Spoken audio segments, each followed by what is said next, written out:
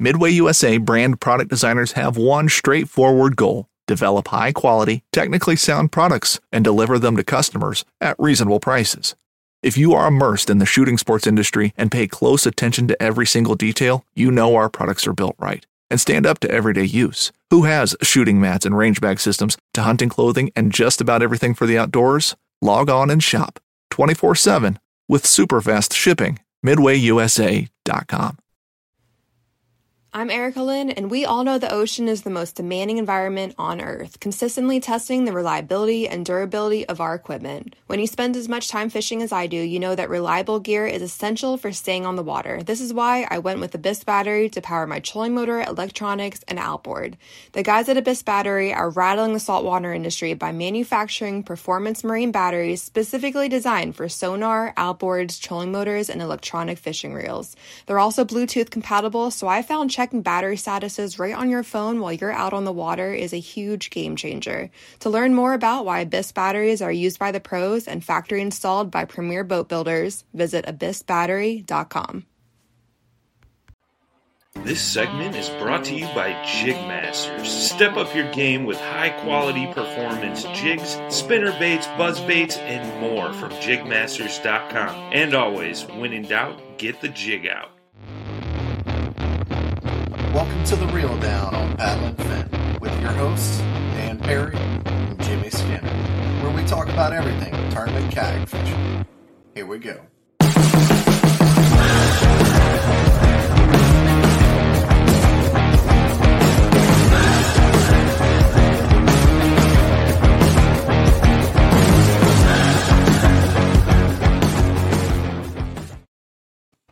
Hey everybody, welcome back to The Reel Down on Paddle and Fin. If you're watching this on YouTube, every time I see that picture, I think, I see these little guys hold up these giant fish, and they're probably smaller fish than what that is. I legitimately want to lose weight just so my fish look bigger. That's the only point of losing weight for me. I like food more than I like fishing, so I don't care. That was an 8.3 in that picture, and I see some people holding up a 5, and it's massive compared to that one. That's all. Mine was only a 5.7, I think. It wasn't huge. I mean, it was huge, but it was that thick, you know. I got to drop some LBs to make my fish LBs go up. But all right. But how are you doing, Jimmy? Pretty good. Getting through a little bit of back pain, but I'm making it. Getting ready for a Invitational, though, huh? I'm getting ready for the Hobie and on Seminole, and you're getting ready for a Invitational. Well, I'm fishing I won't be fishing the Invitational. I'll be fishing the KBF Trail. That's right. If I had fished, and I think you qualify for the Invitational by winning the trail event or something like that. Honestly, don't know. I've never looked that far into it. There's a tournament in Florida in January, and everybody knows that you go to fish Florida in January. So I'm going to jump on that bandwagon and hopefully catch a double-digit fish. The tournament's I'm just donating money. Oh, and always have a shot down there? That's true. Yeah. What about you, man? You got anything new going on? No, just I painted all weekend. I didn't even get to. I want to go fishing. I got a bunch of new baits. I've been getting ready for the season, getting everything lined out, and I got all this stuff I want to try and I want to play with, but I just can't. I'm trying to get all that preseason house stuff done so I don't have to worry about it later. But I legitimately painted for 2 full days, and I still have 1 day left of just trim. So. Ugh. I'd be done. The house looks great, though. We talked about selling it. Still don't know yet. Might not. Isn't it crazy? Now the damn thing looks good. Yeah. I know so many people that do that. They get their house ready for sale, and then they're like, man, I done put all this effort into it. I don't want to get rid of it now. Yeah. Well, just the amount of money. I'm sure this is everywhere, but houses are going for so much money right now. We would make quickly.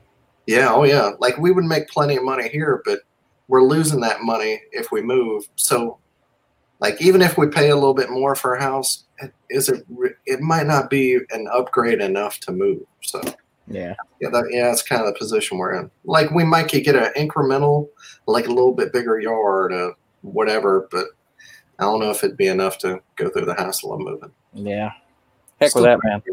Yeah, we'll see. It's a bitch moving, man. I don't want to do that again. Same. I'm done. Yeah. I'd rather just travel. not live anywhere. Yeah. One day. All right, dude. We got one new thing with the dugout deal. We still got the wow, I just froze. We still got the dugout reel down deal. I could not put those words together in my head right then. So with a purchase of any St. Croix Legend Extreme at regular price, you can still get the free Shimano SLX XT reel. Gear ratios may be limited, left or right-handed, same situation. Just make sure if you go to the store, you mention me and Dan and the Paddle and Fins where you heard it, and they'll hook you up with that deal. And if you can't make it, you can give them a call, mention the same thing, and they can ship it to you. So make sure and check it out. I'm sure by now there's probably not a lot of that left, but that's a killer deal. I mean, you're getting a $600 combo for a little over $400, basically. So, jump on that. And then they're taking deposits on new Hobies, and they had some promising news on when they should be getting a delivery. They don't have the exact date yet, but if you're looking to get into a new Hobie for this coming up season, go ahead and call the dugout up, talk to Jamie and the guys, throw them a little deposit, and get in line for a new Hobie. That's right. And they have all, like, if you want, once you get it, they can rig it out, batteries, all the best stuff, batteries, graphs, that they do it all. So it's all in one place. They have all the Hobie accessories, life jackets, anything you need, and then load it up with baits. Dugout has it all. I can tell you, I've never done it on a Hobie at the dugout, but I have bought a boat and picked it up in the store. And there's something extremely fun about having the boat sitting on the floor at the store, running around and grabbing all the stuff you want, putting it on the boat. Then you get to know if it fits. And I don't know, it was really fun. And it was also extremely expensive, and I probably wouldn't do that again, but it was a good time. If you're just thinking about a Hobie, whether a 180, 360, Outback, whatever it is, they have a pond there too. So you can go demo anytime. So even if you don't want to just pre-order one, you want to demo one, they literally have their own pond that you can fish and stock with fish. So you can pay $5 and go catch a big out there and go demo a new Hobie. So can't beat that. Heck yeah. But yeah, tonight we have a great show. This is the last of the 3-part series on grassroots trails from around the country. And tonight we're going up to the Northeast where I'm glad I'm not there right now. God bless these guys, because I'm sure it's cold and I could not live in that type of environment. But so we have Mike Reinhold from Kayak Anglers of Central Pennsylvania, Joshua Evans from Mid-Atlantic Kayak Bass Fishing, and Jeremy Vrab from New England Bass. And here they are. Hey guys, how y'all doing? Thank you for being on the show. Hey, thanks for having us. Hey, glad to be here. All right. So we'll get started with you, Josh. Just tell us a little bit about yourself and how you got into kayak fishing, and a little bit about your trail. Yeah, man. So I'm Josh Evans. I'm out here in Maryland. I am one of the guys that helps run Mid-Atlantic Kayak Bass Fishing. I initially got into kayak fishing, probably about 7-8 years ago, as an alternative to kind of getting some recreational therapy and getting out on the water and de-stressing. I was active duty Army at the time. And thank you for your service. Hey man, happily. But I went to a Heroes on the Water event and was introduced to it and fell in love. I mean, the places you could go, the price of purchasing and then maintaining a kayak versus a bass boat was night and day. And a couple of the guys that happened to volunteer at that HOW event told me about Mid-Atlantic Kayak Bass Fishing. And I went out a couple weeks later, hit an event, and here I am all these years later helping run the damn thing. So it's pretty cool. Isn't it crazy how it cascades, it just snowballs into that? It really is. It came full circle. Yeah, I got into it. Didn't think I'd ever take kayak fishing that serious. Never thought I'd fish tournaments. And then, boom, I was a director, and now I'm running a trail. And you sit back and damn, what happened? Well, I'll tell you. My first experience with an MAKBF event, I showed up. I had a little Dick's Sporting Goods special. I think it was the Old Town Trip Angler 10, right? Sit-in joint. I'm a big dude and barely fit in the cockpit of that thing. Had one rod holder right in front of me, and I thought I was the business. I got out there, and these boys had some rigs. Oh my God! and I fell in love, man. A year later, before our first tournament, we had a tournament on Lake Anna, which is a big body of water down here, and they have a warm side. So even when the main lake is frozen over solid, the warm side you could still fish. And we decided to hold a tournament there sometime mid-February, I think. And I called up the local Jackson dealer, and I said, "Hey, man, I saw you have this big tuna on clearance. I'm going to come buy it so I can win this tournament tomorrow." And he was like, "All right, dude, cool, whatever." I was all hyped on it. I went and I bought the boat, and next day I went out and I killed it in the tournament. I almost killed myself. I fell in the water. I didn't know my boat well, and I turtled it in like 30 feet of water. Darn near drowned, but long story short, won the tourney, got to buy back all the gear I lost, and I was absolutely hooked on this sport. And yeah, that's the story, man. I love it. And what area does Mid-Atlantic cover? Wow. So our trail is kind of unique. Last year, we only really primarily fished Maryland with one PA event as an exception. But traditionally, MAKBF holds an event every month in a different state. So we'll do one in Maryland, then go to Virginia, Pennsylvania, Delaware, and West Virginia. They're all kind of clustered around each other here, and there's great bodies of water everywhere. This last year, we pulled back a little bit because we had established a relationship with Maryland Bass Nation to stand up the first kayak trail with Bass Nation out here in Maryland. But for 2021, we're deviating back out and touching some water outside of Maryland again, which is kind of the roots of what we do in this trail. That's awesome. Cool. And also probably a headache. A little bit. It can be. You got to make sure you don't step on toes. We do a lot of stuff in conjunction with other trails. We got to work with other trails. We reach out to Mike and his team pretty much annually, and we have a little throwdown up on the Susquehanna, or we run an event in parallel. So let the guys double dip and have a good old time. And we usually get a lot of heads out there. So, that's that great camaraderie and community piece that we all really talk about. That's exactly what that is. It seems like maybe with kayak fishing growing, a lot of people are like all the gaps of territory are being filled in by clubs, and it's hard not to step on each other nowadays. Yeah, you got to be really considerate of everybody else's schedules, the bodies of water they're fishing, when they're fishing them. You even want to try to allow for no overlap, so that way your anglers have the opportunity to maximize who they compete with and when. Oh yeah. So it's very important to be considerate of those other trails. Yeah. All right, Jamie, how about you, man? Well, I started fishing since I've been, I want to say 8 years old in streams. And I went through my high school career. My buddy had a bass boat. We started fishing out of the bass boat. So I guess you can characterize me as kind of going backwards in the kayak fishing, without actually having one up until about maybe 6 years ago. So I was a competitive big boat guy. I started as a non-boater. I entered some of the federation tournaments as a non-boater, which means you go on someone else's boat. You learn the bigger bodies of water. Then a year into that, I ended up buying my own boat.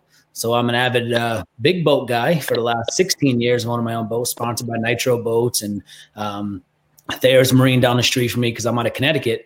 And since I started Any Bass and being the owner of it, I started 7 years ago by myself. And I just really love the passionate fishermen out there and trying to grow something from the ground up. And I think over the last 7 years, we successfully have done that. So being a big boat guy, we fish big bodies of water, but there's always that spot where you can get onto your feet, like reservoirs. You're like, man, I wish I could hit that rock or that rock wall or that ledge, 30, 50 yards out. And now all of a sudden it kind of just all fell together. I said, I'm going to go get a kayak. I was sponsored by Old Town Kayaks. And since now, now I'm fishing more kayak tournaments, but I have a really good mix of big boat tournaments, being a big boat director. New England Bass, and we're scattered around the New England area. We have multiple divisions where people can fish. And we have multiple directors underneath myself. We kind of work together, hinge up some dates, make sure it works for them. And we try to provide, really good tournaments that are a little bit smaller. We don't get 100 kayak tournaments. Nothing that around here based on our smaller lakes that we fish. Based on the state regulations, we always give us a number to max out at, and we can't go over that threshold. And that's what we have out here. I know the KBF that we are partners with, they are coming out here to fish bigger bodies of water, and they are getting the permits for a larger number. So we kind of cater to that group of anglers, based on an area. Sometimes we have multiple divisions in specific states.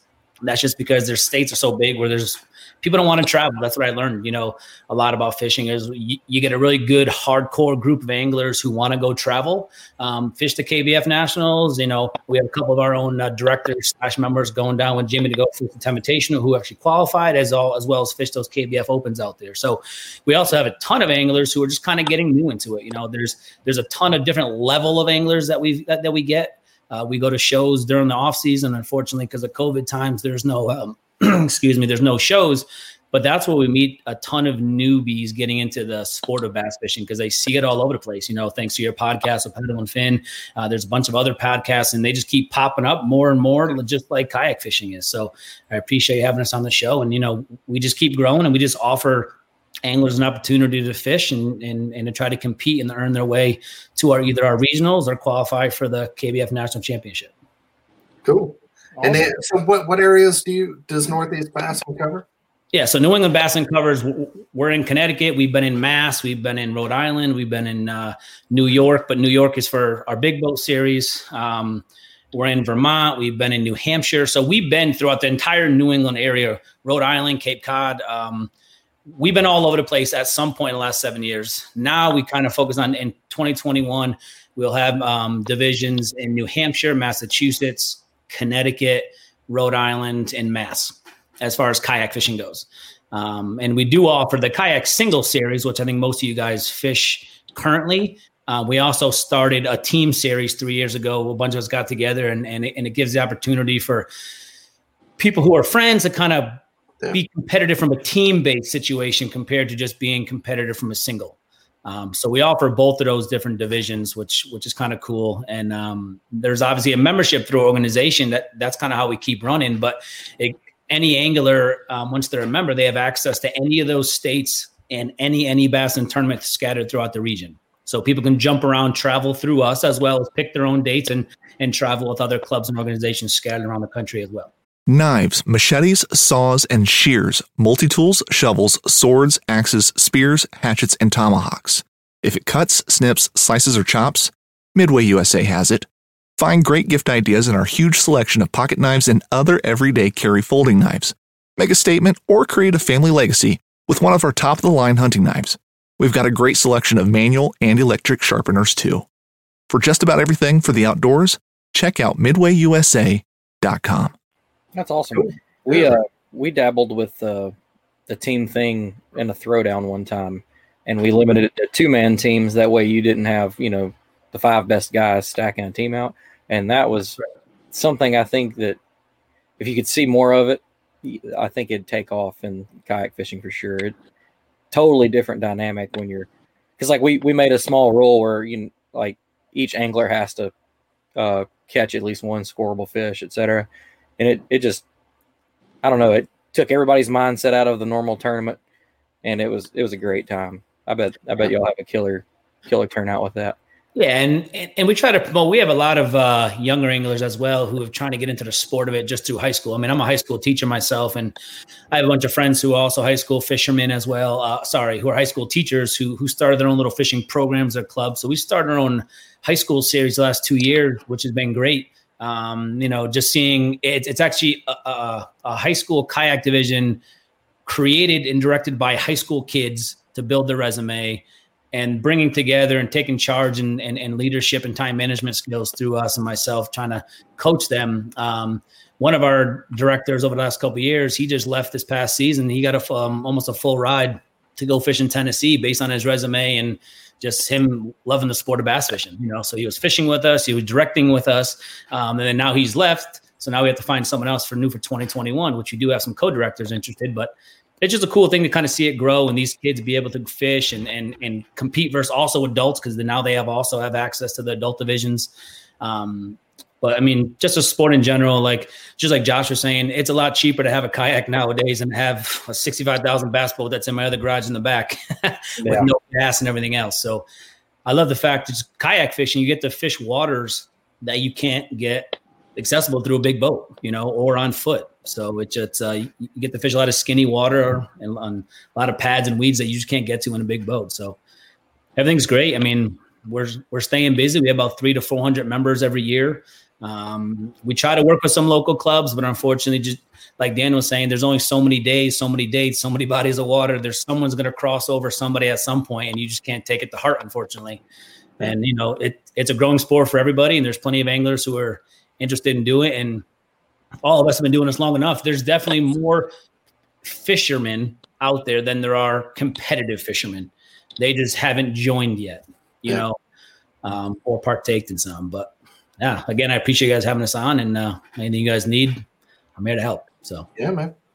All right, Mike. Last but not least, how about you, man? How'd you get into this? Well, I've been fishing my whole life. I did a lot of competitive bass boat fishing up to about 9 years ago. And one of the fellows in my club, and you may have heard of him, Bernie Stewart, who has the river stick out. He brought a kayak to one of our bass boat tournaments and wouldn't let me leave till I got in it, and been kind of hooked ever since. 2 years later, I sold my bass boat and been strictly in a kayak ever since. I enjoy the camaraderie of it. The people that are out there are a different type of fisherman on the grassroots level. Now, as you move up competitive wise, it gets a little more intense. But even then, I don't think it's near what it was when I was back in the bass boat tournaments. And that's one thing I enjoy. I started as director of Central PA 8 years ago. When I decided to start a club in Central PA, there was already a club in Western Pennsylvania called Kayak Anglers. And I thought the best way to find out what was going on and not make a bunch of mistakes was talk to the fellow that was running that at the time, was Noah Heck.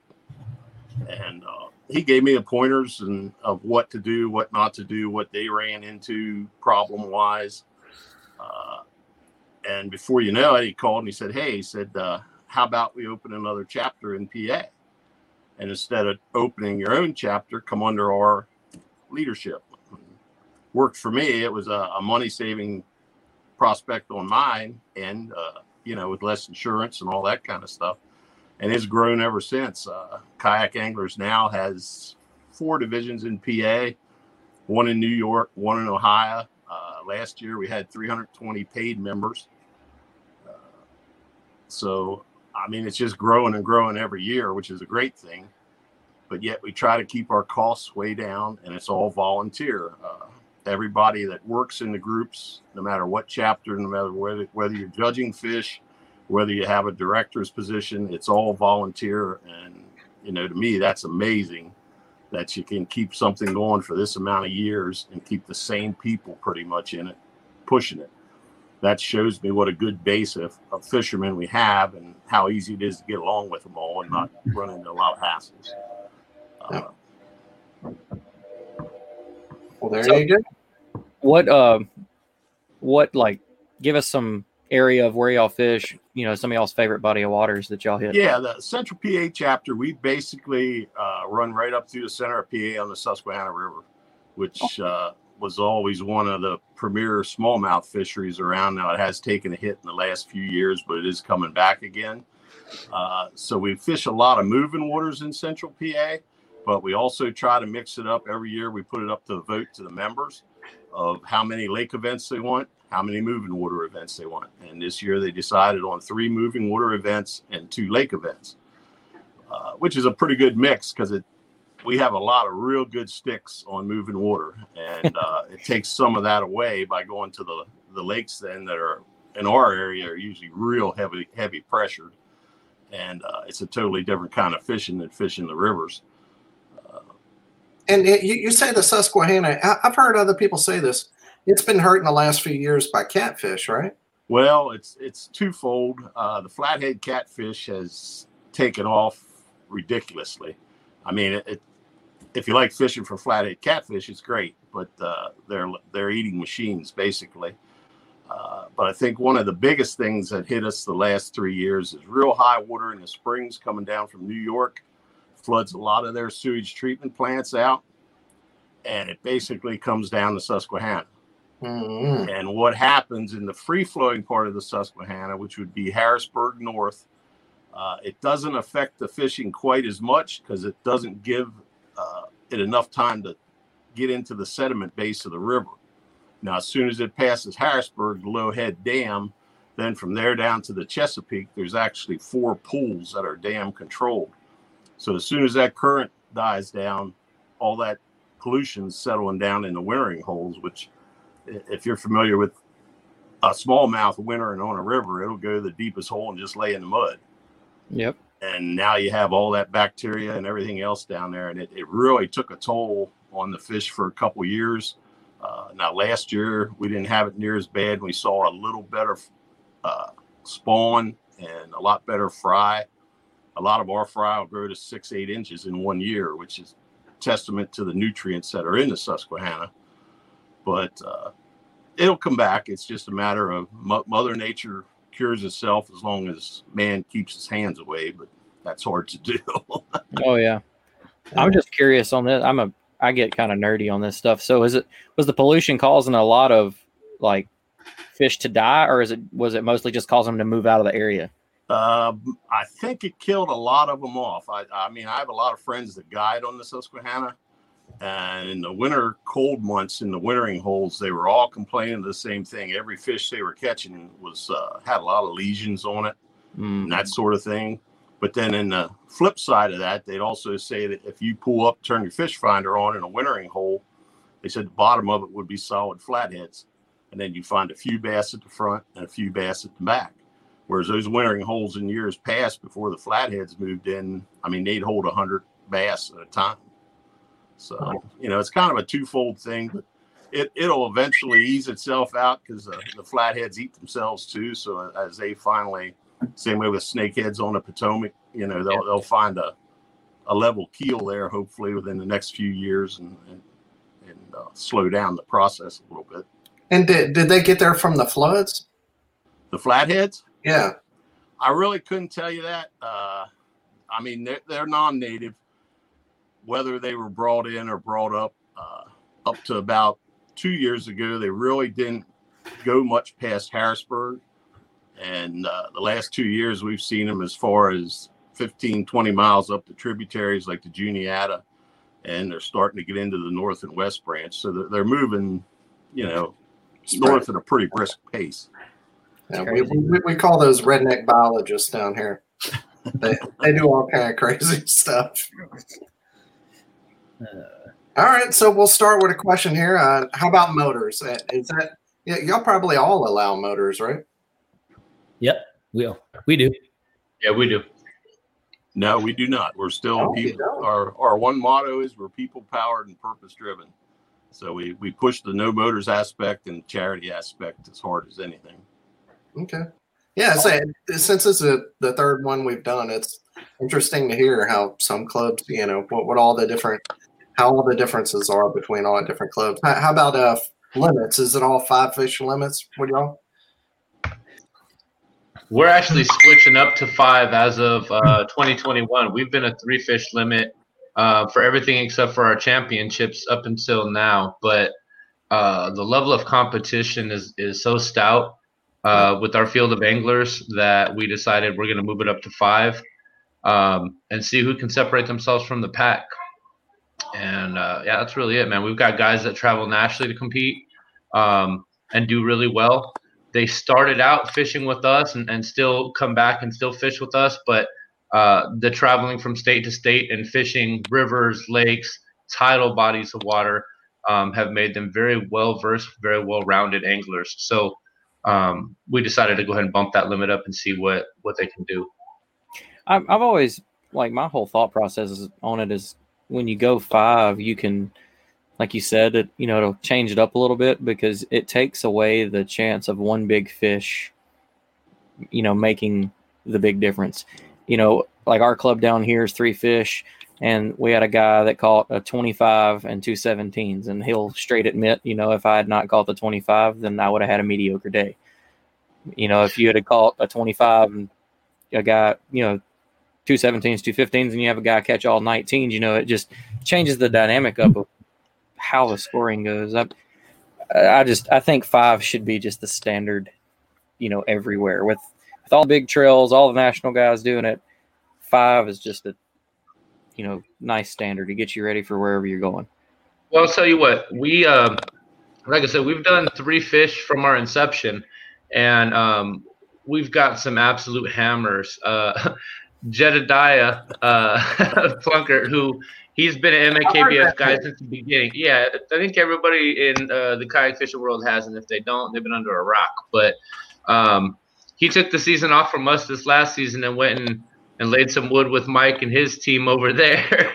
But, that dude would come out consistently and put up 3 fish stringers that were 58 to 61 inches consistently.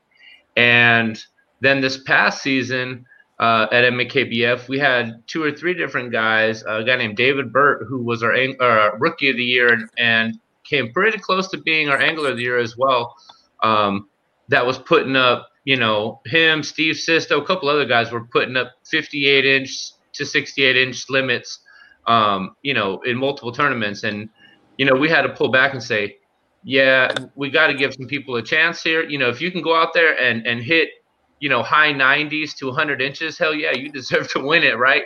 But let's make it a little bit bigger. And aside from just the potential of winning the tournament, right?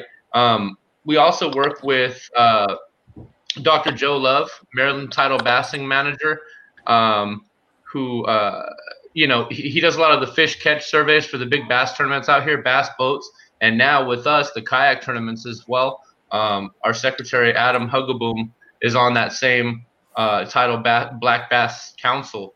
And, doing the 5 fish limits is going to help us submit a little more accurate fish catch counts, which kind of helps them in tracking, growth progress, especially with us using CPR format.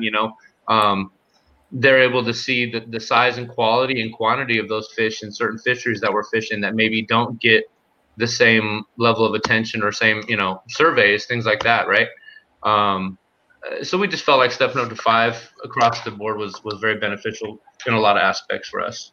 That's awesome to hear. We had a club last week that they had the same thing, that, they worked directly with the DNR and everything with their fish catch data. And that's big. Like I wish more states and clubs could come down with deals like that, because all that data helps. I mean, maybe you never know. Maybe data like that could have prevented or helped slow things down, like with Asian carp in Kentucky Lake or with the flatheads and on the Susky, stuff like that, Well, I'll tell you, Mike even mentioned it. We've got the northern snakeheads here. We've got them and the blue cats on the Tidal Potomac, but the northern snakehead, they reproduce unlike any other fish I've ever seen. I think it's twice a year, and they are ferocious, predators. I mean, they're apex as far as their little food chain goes.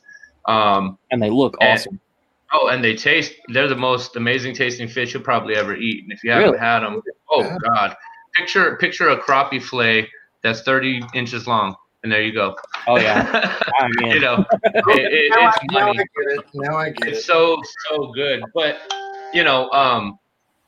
God, I don't even know where I was going with that. I'm sorry. I started thinking about eating fish.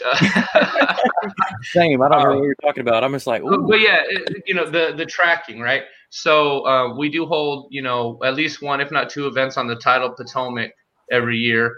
And the northern snakehead and the other invasive species, they try to keep as much data on them and get as much data on them as they can. We haven't worked with them so much or too much in the past, the DNR that is. However, that relationship's growing as they take notice of kayak fishing and our tournaments, and the fact that we're not out there just, running and gunning and trying to cash checks, but there's a little more to it, right? There's the conservation piece. There's, that catch, photo, release. What data can they get from us that could benefit our fisheries, right? So, we're really looking forward to working with them more and seeing if we can't contribute more to helping improve the fisheries that we enjoy.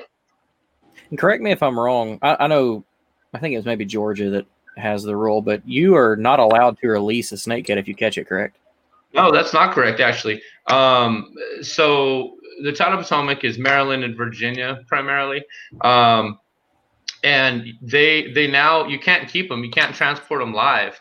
So if you do keep them, you have to kill them. But you can catch, photo, release a snakehead as well. Okay. And there's a lot of advocates for the northern snakehead that are trying to get the rules around them so they're changed to a game fish that's more regulated. Because right now they're an invasive species and there's no regulation. You can go out there and kill 100 of them in a day and keep them all if you wanted.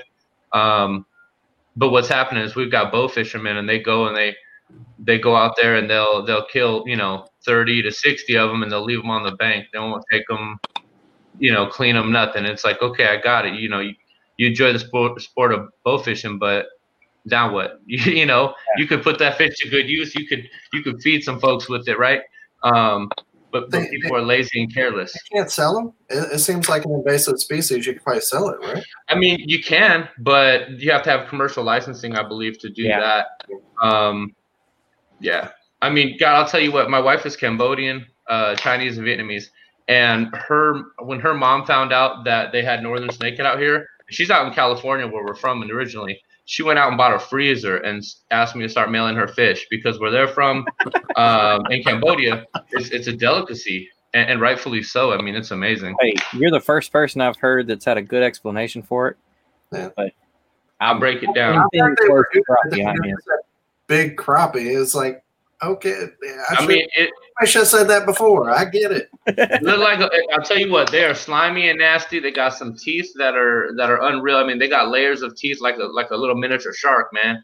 But the actual fillets, once you get that slimy ass skin cut off, the fillets is like some of the whitest, flakiest, sweetest meat. You fry it in some panko breadcrumbs and throw it on a bed of jasmine rice and throw a little salt on that joint. And you're good, man. It's absolute money. Hey, catfish are slimy and greasy and smell bad too. They taste amazing when you fry one up. You wouldn't touch a catfish again if you had this stuff. Hey, no, I'll tell you, if I had a way to get that much crappie style meat without all that work, hey, I'm in. Yeah, man. Yeah. Hunting boots are a critical component of any successful hunt. Whether walking a short distance to your blind or trudging miles through rugged terrain, your feet are carrying the load. Without the right boots, you could give up early and lose out on that trophy just over the ridge. At Midway USA, we make selecting boots for your next hunt easier. With just a few clicks of a mouse, you can decide on what's important, like waterproofing, insulation, size, width, and savings. For just about everything for shooting, hunting, and the outdoors, check out MidwayUSA.com. Well, they are a blast to catch, I'll say that. What's that? I say they are a blast to catch. I've heard that it's a good fight too. They're like little freshwater tarpon. As soon as you hook them, they're up out of the water, and even when you have them in the boat, they're snapping at you. Oh yeah, they got an attitude. Well, we're gonna get away from the paddle and fin fish cooking corner over here. We got off subject a little bit. So, Jamie, what's y'all's limit? 5, 3, 4? Yeah. So our kayak series traditionally, like everybody else, when we first started off, we have stuck to the 3 fish limit for our kayak series, but we have bumped it to 5 fish since we started for the kayak team series that we have. Unlike Josh, we're not getting 50 to 100 kayakers, based on highly competitive. We do have a slew of people who obviously are, highly competitive, but we're also going for that angler who just wants to just start, see what these tournaments are about. And I think the majority of the directors that we have, there's like 24 of us. When we did talk about it last year to try to up it, they were like, it gives everybody a shot if there's 3 going on the complete difference of what Josh was saying as far as, if all those guys can catch 3 fish, then yeah, by all means bump it up. But we don't, our whole level of anglers that we have, not everybody can catch 3 fish. Some get 2, some get 3. And don't get me wrong, there's anglers who are catching 10, 20 fish a day. It's just, if we did that, I would say there would be maybe half the field, maybe even more than 3/4 of the field would have 5 fish, but there would be kids or older adults and people who are just novices. They wouldn't get it. And I don't know if it would have a positive impact or a negative impact. So we've just kept it to 3 for right now. And, it might change down the road. But that's what we're doing. This is probably the one argument in our sport that I think that there's no wrong way to do it, honestly, because there's positives if you look at it one way and negatives, and the same thing for both. either like Josh said, you've got the guys that are consistently on top, and that's why you need that movement, or you've got a lot of newbies, a lot of youngs, guys catching 1-2 fish or blanking, and that keeps them in the hunt. So it's I don't think there's any. I mean, was it Queen City that does 4? Is that right, Dan? I mean, you could always step up to. We even talked about that 4. Yeah, we've talked about it. So we'll see. Maybe we'll revene in a couple more months just before our season and see what we could do from there. But yeah, we're always open to make changes and kind of go with the times and kind of keep up with everybody else. So, heck yeah, man. Got you, Mike. In the past, we've always been 3 fish limit in our regular events, and then each chapter holds what we call a major event each year with a higher entry fee. And with that, we go with the 5 fish limit because of the higher entry fee and the bigger number of anglers that they usually bring to the major events. I think Josh, his group came up to our one major a couple years ago. We had 101 anglers on the Susquehanna. Wow. And there again, Jed Plunkett happened to win that one. But, it was a real good payout with the major entry fee and with the 5 fish limit, it kept everybody in it to the end. It was a really close tournament. This year, I think there is some discussion of maybe upping it to 5. And then we also do some special events, like we run charity events. We do what's called a 360 challenge in the spring when our waters are actually closed and we can't hold anything organized with more than 10 people. Here in Central PA, what we do is we take 6 anglers a week and let them fish any body of water they want for 6 hours, 360 minutes.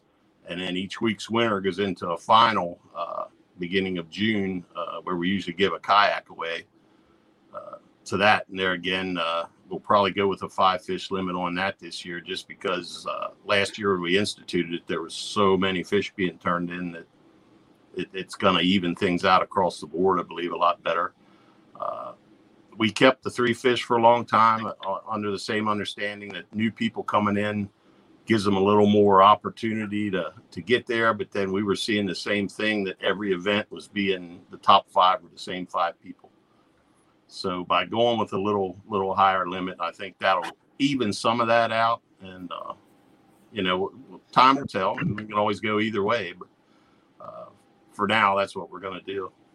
Yeah, I actually agree with that. I think I wish more clubs, some clubs get, stuck in their ways, and it's fine.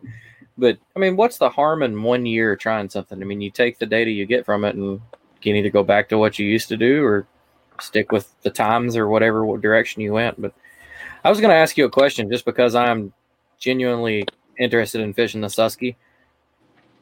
That's y'all's thing. Best time of year to be out there. What do you say?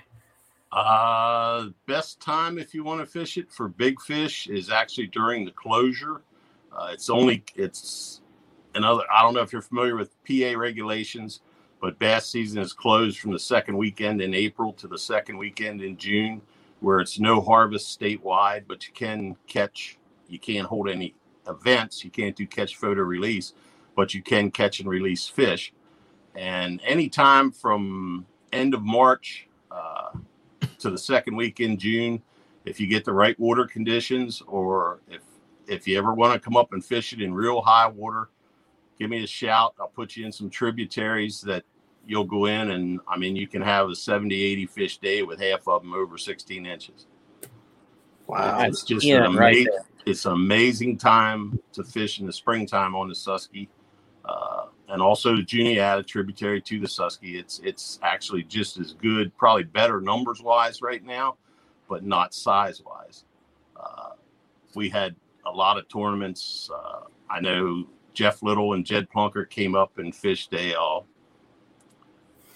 one of Drew Gregory's tournaments that was held here in the fall in conjunction with one of our events on the river. And they both turned in over 100 inches on 5 fish, 5 smallmouth. With Jeff actually took a picture of a 6'7".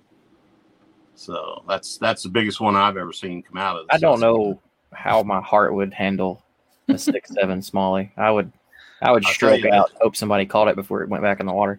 I don't know how much smallmouth fishing you've done, but if you've done a lot of lake smallmouth fishing, and I think Josh will back me up on this, the fish in the Susky are a whole nother strength level. Oh, dear Lord, yes. In other words, you hook a 15-inch and you're going to swear you got a 20. Yeah, until you get it in. That's me. I do a lot of moving water stuff in the South, and I'm North Alabama, and we surprisingly do have smallies, and it always blows my mind. Like an 18-inch smallie that might barely weigh 2 pounds will drag you all over that little creek or river. Oh, yeah. And that's what interests me about, like, I watched I think it was the Hobie that was on the Susky last year. Mm-hmm. And I was kind of just dumb to what the Susquehanna was. And after seeing that, I'm taking notes because that's like right up my alley. Moving water, smallmouth, and y'all definitely will have more size than we will. So that's why I got it down every message. We'll get you in the good spots. Heck yeah. Mike, Jimmy, I tell you that water was so skinny up there, man. Oh, sorry, Jamie. Go ahead. No, go ahead, man. I was going to say the water during that BOS was so shallow, just skinny. I mean, the river was ultra low. And I personally don't even think the river showed out in contrast to what it's capable of, man. That place is magical. So if you ever get a chance. Better when it's high. Mike, what do you say? I mean, I'll fish it no matter what. But not exceedingly high, except right. in the springtime. Even right. flood levels in the springtime, as long as you time it with the water clarity, the fishing can be phenomenal. Yeah, definitely. You guys. If you guys get a chance, go back and check out Jeff Little's fish from a couple years ago. It'll move you to tears. I swear to God. Mike, those dates that you gave in the Susky, is that spring or is that going into the spawn? Yeah, that would basically be during the spawn. The fish up here, the first wave will start coming in probably around the middle to beginning of March, depending on water conditions and temperature. And I've seen them spawn all the way into the end of June, in 2 or 3 waves. Usually the bigger fish are the first to come in, and it seems to get progressively smaller after that, but the numbers will go up. Yeah, we have the same situation. I mean, we don't have your big of rivers out there that we have out here. We have the Connecticut River that goes into the ocean out here, which is our biggest river that flows through Vermont, Massachusetts, Connecticut, all the way into the ocean. But it's the same thing. Like the spawn usually is, to the end of March, later in the March, because the water's still cooler coming down from the mountains in Vermont and such. But it usually fishes very well when it floods and the backwaters start to rise, because that's where those fish are going, for food and trying to find their spot to hunker down. But and based on that smallie, man, we had for our regional championship, which we have at the end of every year for each of our divisions that we run, our kayak team, and our big boat divisions. I don't know if any of you guys ever fished the St. Lawrence River. Any of you guys? I want to. Well, if you haven't, it's on my list. Have you, Mike? No, but it's on my list. Mine too. You should put it on all of your list. We ended up catching a 6'9" smallie on day one. That was our first fish of the tournament for our big boat tournament series. We didn't have the kayaks out there. It's not necessarily it's not a very safe place to be on a kayak, depending on where you're going, just because that river is so strong and there's so many giants out there. I mean, I'm sure you guys watch MLF for all the pros and stuff and Main Lake River stuff, but we ended up catching a 6'9". That was the first fish you caught. And all of our hearts just stopped. And when I was in the net, I think we just hung out for about 5 minutes, laid on the boat, and then just got after it again. But they're just giants in that place. And the numbers there are completely crazy, nonstop. So if you guys ever go there, definitely, I could highly recommend it. We're going back again for our regional championship in August again. We'll be up there. So it's an exciting place, that's for sure. Yeah, but just getting all sorts of good notes, man. My list of destinations is getting kind of out of hand. That's a bad thing about this podcast. Like, you want to go to all these different places. It's tough to do, but the fishing's so great around the country. I think the KBF's having one of their events. I don't know if you guys ever fished Candlewood Lake in Connecticut. I've heard. I knew they were going there, but no, I've heard of it. Never been there. Mike and Josh, you ever fished it before? Because you guys are close.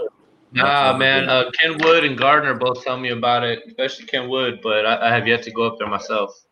Yeah, so Candlewood was like technically our number one lake in Connecticut. It's in the Bassmaster magazines. It's probably right. I think last time I checked, it was like 12th or 14th in the country just for smallmouth. That's what it's known for.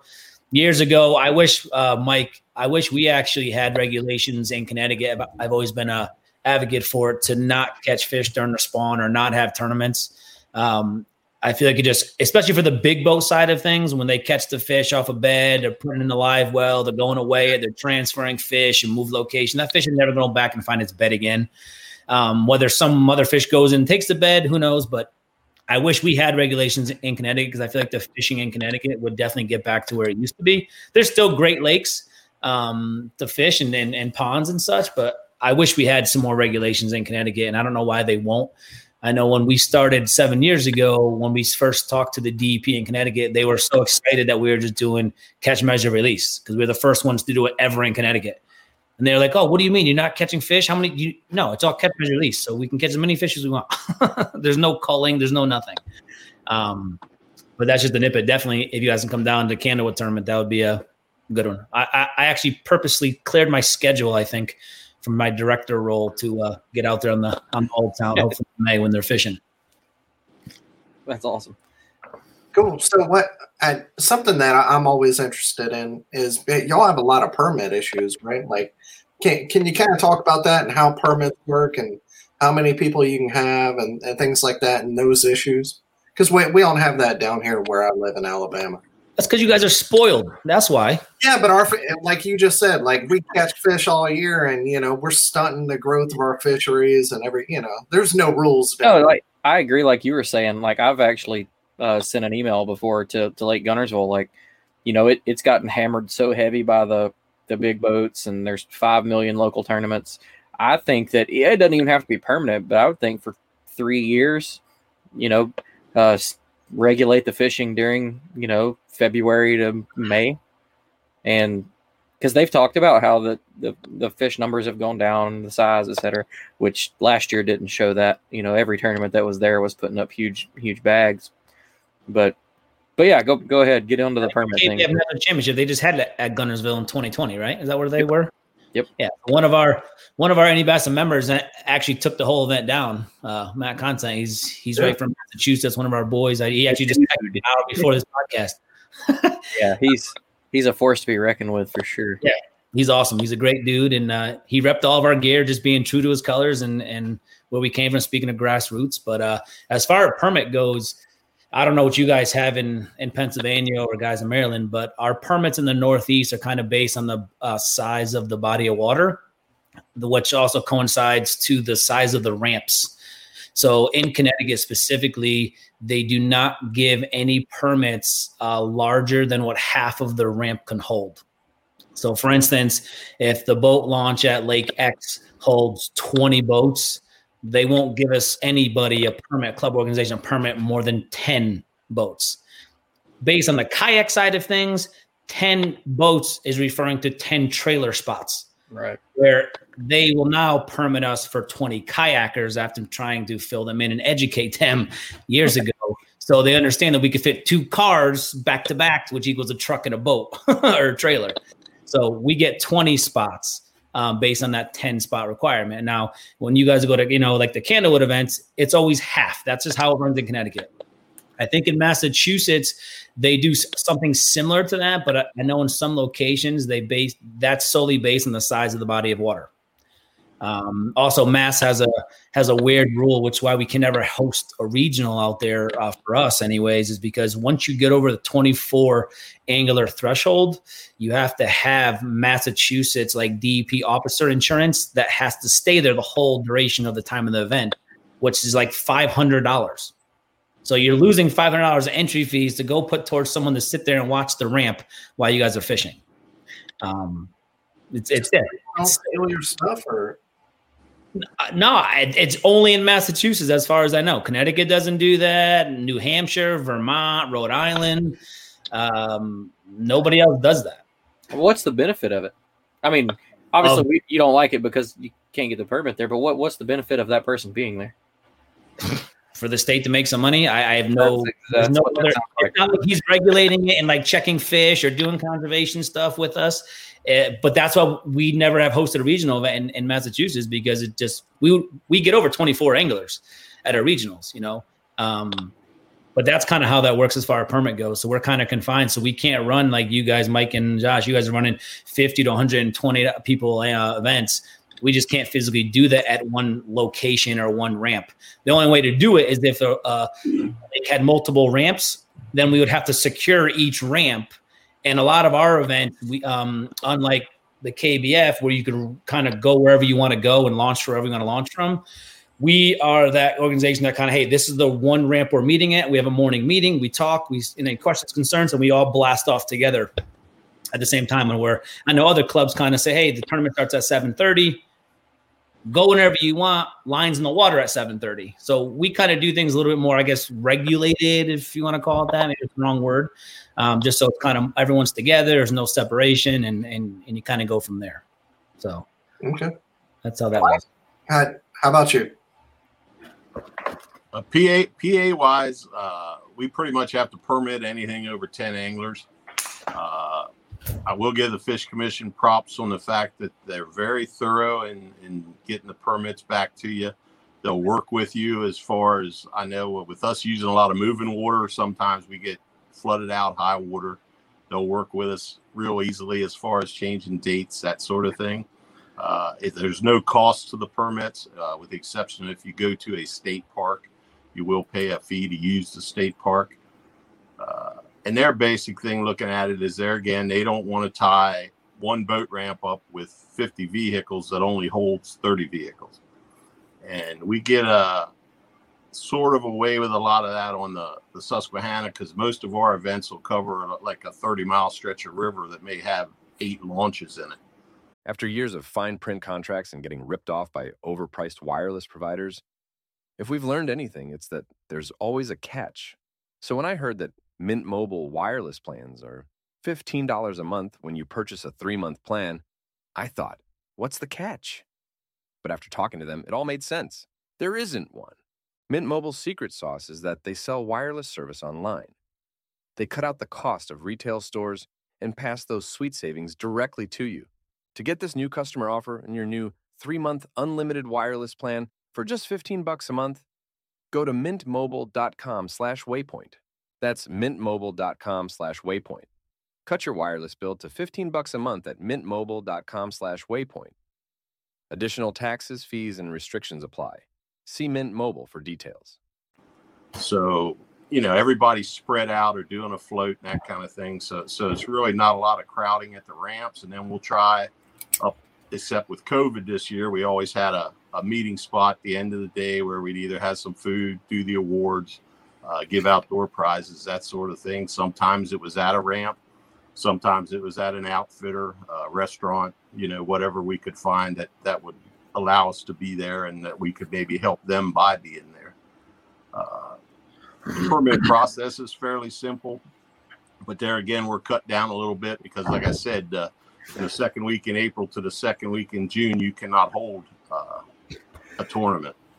So as far as kayaks go, you're going from April, March, February, January, which we don't like to put anybody in the water on them conditions. I mean, not that a lot of our guys don't fish in dry suits and all that kind of stuff, but some guys don't, and you don't want to take a chance of sending them out there that early. So that basically puts our tournament season into June, July, August, September, and October. So we try to work everything in those, and with all the different divisions that we have, each division has 5 Angler of the Year tournaments.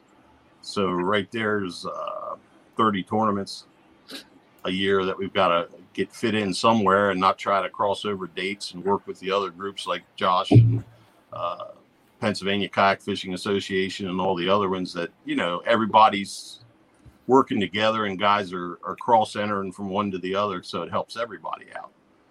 But the permit situation, and up till two years ago on the Susquehanna, bass season was actually shut down from beginning of April to the second week in June, where you could not even fish for them. In other words, you were not even allowed on the water in the middle Susquehanna and upper Susquehanna to target bass at all in those times. They were trying to allow them to come back and give them a break during the spawn, and it really worked. I mean, a lot of guys were upset about it, but I'll give the Fish Commission props for it. I saw a huge increase in size of fish as far as numbers, there was always a lot of numbers there, but you didn't have the size. And it really made a big difference that way. Now, a couple years ago, they opened it back up now to just catch and release. So we'll see how that holds up over the next couple years. But every 2 years on the Susquehanna, they actually do a survey and compare it back. I think it's 14 years ago. They started keeping data on the spawns and young of the year. And if it gets below a certain threshold, then they'll shut it down again, which, to me is they're doing a heck of a job to keep it up that way. Yeah, for sure. Oh, yeah. People complain all the time about like DNR and conservation, like things that they do, but it's all, for a reason. I listen to a lot of like Western hunting podcasts, and when they get a wildlife biologist on and they can actually break down, this is why we don't, we allow you to shoot 3 of these this year between, 2,000 tags, blah, blah, blah. There's actually a lot of science in it. So, trust your DNR people. If they're shutting you down, it's for a good reason, and it's just going to bring it back even better.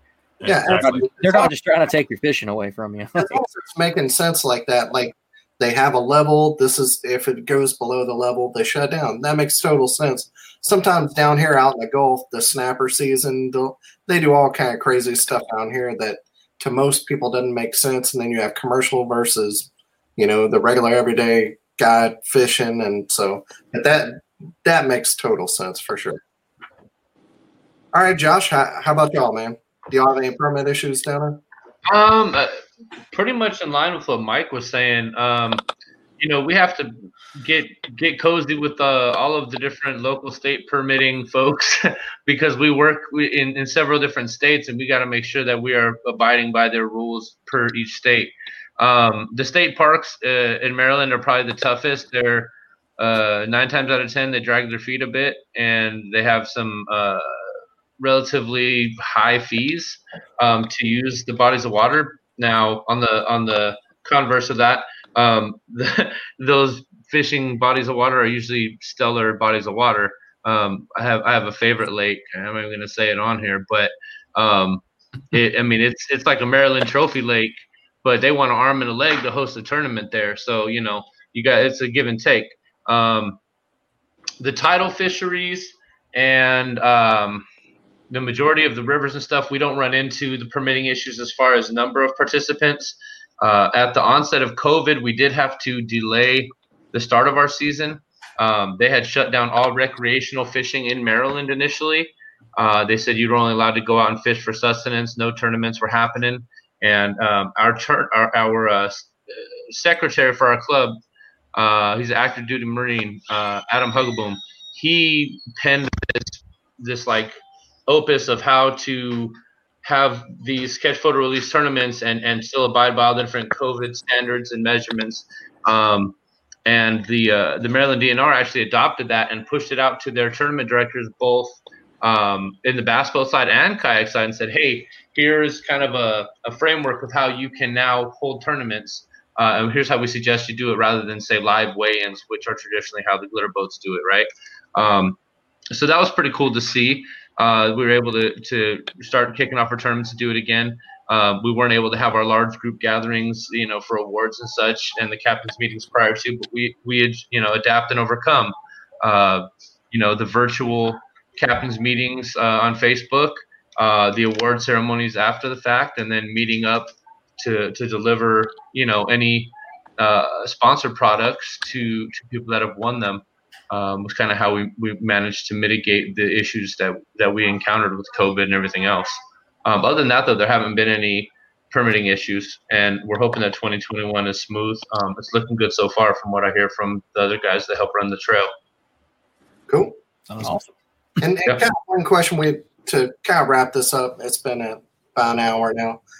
If being a tournament director and having done it for a while, what's the one piece of advice that you would give to maybe a new club or a different tournament director, maybe another club that's not doing something as good as what they could? What's one piece of advice? We'll start with you, Mike. Don't be afraid to review your rules if you have to. stick to the rules that you have at the time. But if the next season you see something needs reviewed or needs updated, take a vote on it and try to get your people involved in it. Keep it fun. That's the biggest thing I can tell you. If guys come and enjoy themselves, they're going to keep coming back and keep coming back and keep coming back and bring their friends with them. So that's right. There you go. Absolutely. Jamie? I mean, being an educator, I kind of run my business as I can run my classroom, I guess. You have to be kind of stern. You have to be firm. Just like Mike was saying, you have to be able to, if you have to go back to your rules, you have to have some rules, but you always have to be willing to adjust, hear other people's support or suggestions, and being able to come collectively as a group to be able to make those suggestions, make sure everyone's on the same page. And I think one of the biggest reasons why I became a director and / business owner of a fishing brand is because we wanted difference and we wanted change. And the biggest thing for us was to try to have a really fun family environment with a great atmosphere so people could come back and enjoy themselves fishing. And it wasn't so much political or groupies. It was just, hey, we're all here to have a good time. We're all here to catch some fish, and we're just sharing the passion and love for the same sport of bass fishing that you guys do. So cool. Josh, how about you? Man, I got a couple things really. One, it's a lot of work. So make sure you assemble a solid team that is going to be as dedicated as you are, so you're not doing it all yourself. It's a lot of heavy lifting. Listen to your anglers, right? Listen to the people the patrons of your trail. I mean, none of us are doing this to get rich, for damn sure. But that whole, if you build it, they will come. Well, they got to help you continue to build it, or they're going to leave, right? And lastly, don't try to poach other trails, man. That's a big one to me. Like, some good advice there. I'm a big fan of working with your neighbors, right? But if you're a brand new tournament director, don't reach out to an established trail and say, hey, man, how can I get your anglers to fish my tournament trail? Like, I get it. You want more people to come out to your events, and hell, we'd probably come out to them. But, just trying to slide into a group page or something and grab them anglers with a quick grab instead of doing the work. Nah, that's not the way to do it, man. That's not what this is about, right? That's kind of contrary to this community and what we're all trying to accomplish out here, in my opinion. It's crazy that I can actually say I've seen a lot of that. Mm-hmm. And most of the time, we've talked about before, it'll fizzle out because a lot of those people don't realize, like you said, like there's a lot of legwork. It's stress and a lot of talking, a lot of emails, and a lot of being angry and needing a drink. And I'll tell you what, get a taste of it, they're out. I'll tell you what, Jimmy. So originally, this trail was started by one guy, Matt Baden, and then he passed it on to Matt Campbell, who did it for a couple of years, and now Matt has passed it on to Aaron White, who's our president, right? Matt Campbell is still part of a 5-man team that we have running MAKBF, right? We got a couple guys that judge fish, but we all collectively work on pieces. I do sponsorship. We got another guy that does all of the permitting. We got another guy that goes to all of the Bass Nation meetings and does all that organizational pieces. And really collectively, we're like a Voltron, right? Voltron's only as strong as all 5 lines put together, right? I love it. They're all pretty damn cool by themselves, but you get them together and they do some really cool shit. So that's kind of how I look at MAKBF. We're only as strong, we're much stronger together than we are solo, for sure. For anybody trying to start a trail. What's that now? Nothing, man. You blew me away with that Voltron reference. You want to talk about flashing back real fast? I just like, oh. Hey, funny story. I bought my son a Voltron robot, a full-size one, probably a couple years ago, and he busted it out of nowhere yesterday. So that just made me think about it, and it was out of the corner of my eye. But I mean, it makes sense, right? You're only as strong as your weakest link, and if you're there's no I in team, right? I'll throw all the different cliches out there, but they're all there for a reason. That's right. And you can't be successful 100% on your own in doing these trails. And if you are, God bless you, because you've got more energy and time than I do. Amen. All right. Well, at the end of the show, we like to give everybody a chance to, give a shout out to any company or any person that makes your fishing easier and your trail too. Josh, since you're the sponsorship guy, we'll start with you. For myself personally, I'd like to thank Jackson Kayak. I've been paddling Jackson Kayaks for a lot of years. I love the way they're laid out, and they've just taken good care of me ever since I've been part of the team. iRod, P-Line, Malone, Auto Racks. I mean, just a whole bunch of really cool deals. Oh, and Bending Branches. I just joined the Bending Branches team, which is pretty cool. Me too. I know I saw that, Jimmy. I saw your post. I'm not a brand whore by any means. If I associate myself with a particular product, it's because I believe in it and I enjoy using it avidly, and like to help other people get involved and use it and see the benefits of it, right? For MKBF, we have a lot of the same sponsors. Our biggest ones these last couple years have been Malone and iRod this last year. They've done some really great things for us. Yak Attack, Kurag, Orion Coolers, Jackson Kayak. I mean, God, the list goes on. There's so many wonderful sponsors. And again, I know we do a lot of stuff to benefit them and market for them, but they do a lot of stuff for these trails and for these anglers, and they enable us to have these events and hand out prizes at the end, right? And that brings more people, and it's a wonderful circle of things. And without them, I mean, we wouldn't be where we are today. So thank you. And thank you guys too, big time, for having us on. No, thank y'all. And Jamie, how about you?